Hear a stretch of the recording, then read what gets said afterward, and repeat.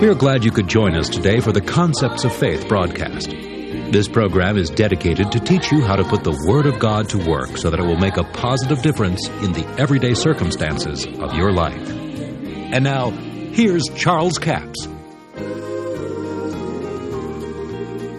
We're going to be talking about the book of Hebrews. Now, that's a little bit different from what I've done in the past. It's the first time I've ever just taken one book and just gone through the whole book and studied it. But that's what we're going to do, so I want you to set yourself in a position to hear the voice of the Spirit of God and hear what God says about what I say. Because, quite frankly, what God will say or the Holy Spirit will say about what I said will probably be more important than what I said about it. Because as I teach and speak the things the Spirit of God would open to me, then He'll do the same thing with you and open your understanding in other areas. And many times you'll find that He'll open areas to you that I didn't even talk about. So that's why I say, be sure in these sessions to set yourselves and be good to pray before you come into the sessions and say, Lord, I want you to open my understanding to the book of Hebrews, and as the Word is going forth, that I will be able to comprehend the things the Spirit of God says about what Brother Capps says about it, and it'll help you. Now I want us to talk, first of all, let me just give you some general information that'll be helpful in this study on the book of Hebrews. Now I'm going to be using a Dake's Bible most of the time because it has lots of notes in it. And I want to read part of the summary out of this because I think it's very important. I know it was important to me when I read it. This is one thing that I think it's needful that we establish in the beginning, that most Bible scholars, I believe I can safely say that, believe that the Apostle Paul is the author of the book of Hebrews.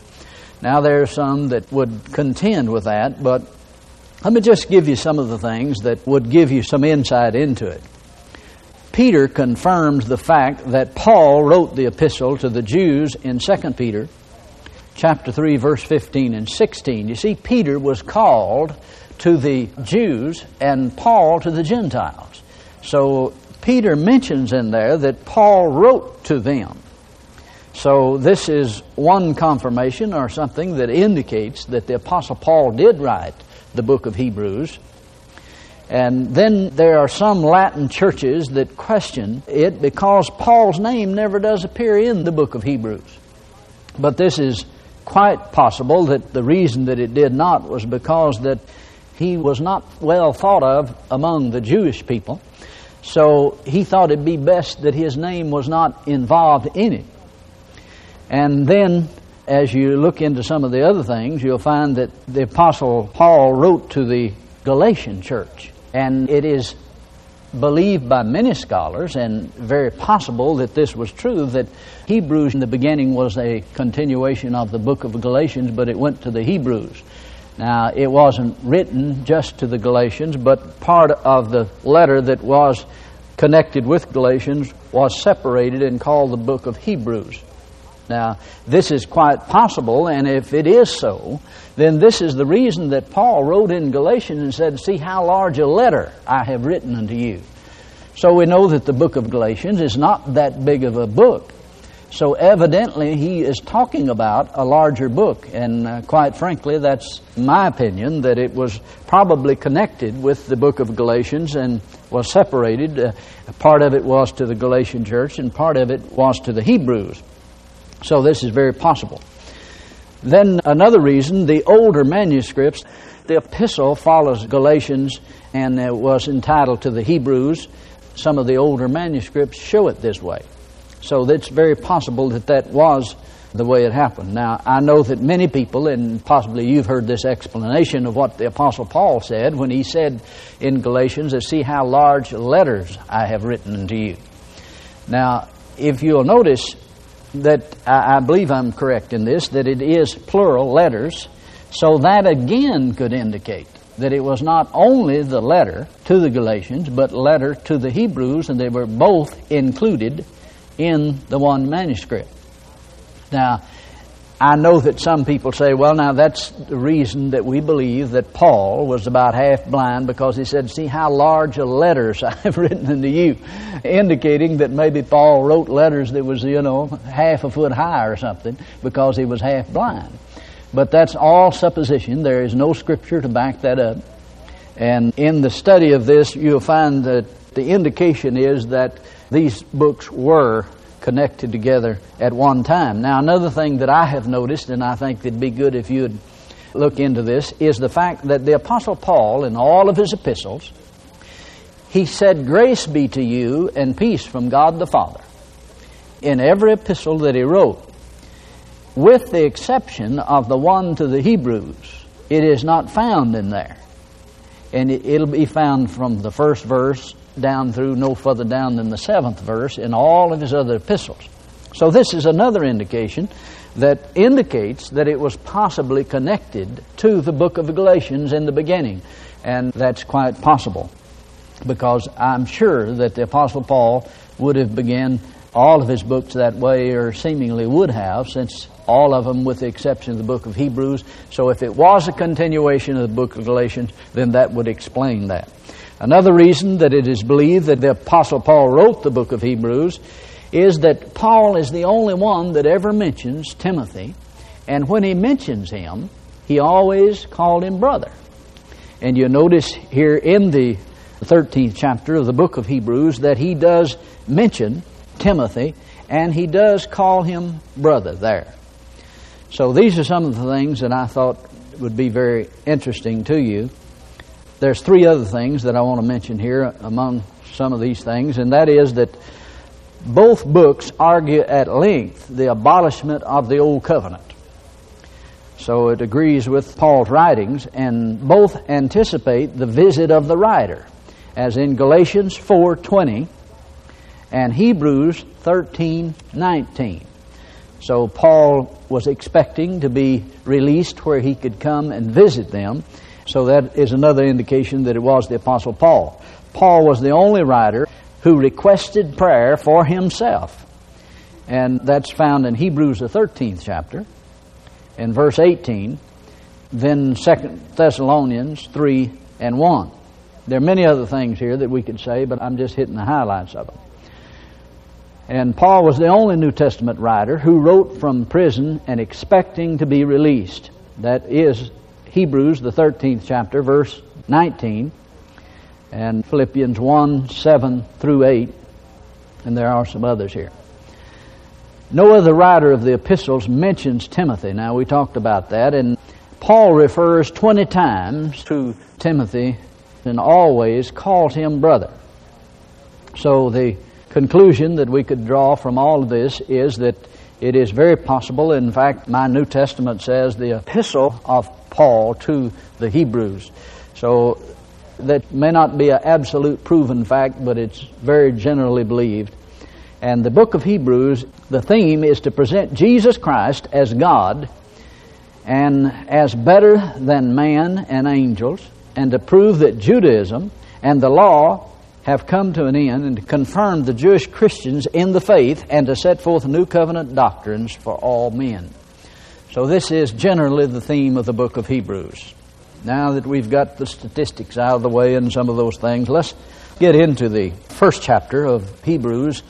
As we read from verse 1, it says, God, who in sundry times and divers manners spake in time past unto the fathers by the prophets, hath in these last days spoken unto us by his Son, whom he hath appointed heir of all things, by whom also he made the world.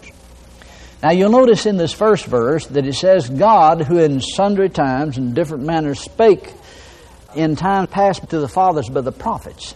You see, under the Old Covenant, the anointing of God and the Holy Spirit came upon the prophets. Now, the prophets did, in some of the scriptures, you'll find that it says they were filled with the Holy Ghost. They were indwelled, or the Holy Ghost was in them.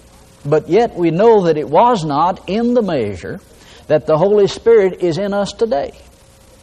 Because we have the baptism of the Holy Ghost, where we talk about the baptism, we could call it the baptism of Jesus in the Holy Ghost. It is the baptism from heaven. We know that under the Old Covenant there, they did not speak with tongues, but yet the prophet, the priest, and king did have access to the Holy Spirit. Now, not everyone under the Old Covenant did have. You realize that under the Old Covenant, the prophet, the priest, and the king could communicate with the Holy Spirit, but the average Joe layman did not have access, or the Holy Spirit was not within them or upon them. In many places it does say that the prophets were filled with the Holy Ghost. David in one place says to not take your Holy Spirit from me, so there was some anointing within them of the Holy Spirit, but not to the measure that there is under the new covenant. We know that the Holy Spirit as Comforter had not come, because Jesus said, if I go not away, the Comforter will not come unto you, but if I go away, I will send him unto you. So under the Old Covenant, in the Old Testament, God spoke to the fathers by the prophets. But in these days, in these last days, has spoken unto us by His Son, by Jesus Christ, and by the Word of God. See, Jesus was the Word of God personified. John says, in the beginning was the Word was with God, and the Word was God. All things were made by Him. Without Him was not anything made that was made. Verse 14 says, and the Word was made flesh and dwelt among us. Thank you so much for joining us for the Concepts of Faith broadcast today. Now, before I leave the broadcast, I want to remind you all this week we have CD offer number 7209. That's 7209. It's entitled Missing Links in the Faith Connection.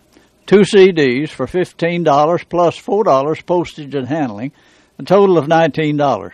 The Missing Links in the Faith Connection. Now, you know, many times people say, well, you know, I believed with all my heart, but it didn't happen. But did you know that when we talk about faith, we're talking about Bible faith. Bible faith only comes from the Bible. You can't get it from anywhere else. You can't get Bible faith from hearing somebody's testimony unless they're preaching and teaching the Word. Sometimes people say, well, you know, I believe it'll happen to me because if it happened to brother so-and-so, God will do it for me. Well, now, wait a minute. Are you doing what brother so-and-so did? See, you could believe with all your heart and not have an ounce of Bible faith because you might base it on what someone else said, not the Word of God. See, Jesus is truth. He said, if you continue in my Word, then you shall know the truth, and the truth shall make you free. The law came by Moses, but grace and truth came by Jesus Christ. So if it didn't come from the Word of God, it's not truly Bible faith. The only place you can get Bible faith is from the Word of God. Now, this is one of the missing links in the faith connection. You can't get faith by hearing someone's testimony alone. You must have it linked to the Word of God. You must have God's Word in your heart. That's offer number 7209. It's entitled Missing Links in the Faith Connection. 2 CDs for $15 plus $4 postage and handling, a total of $19. We have a toll-free order line, 1-877-396-9400. 1-877-396-9400.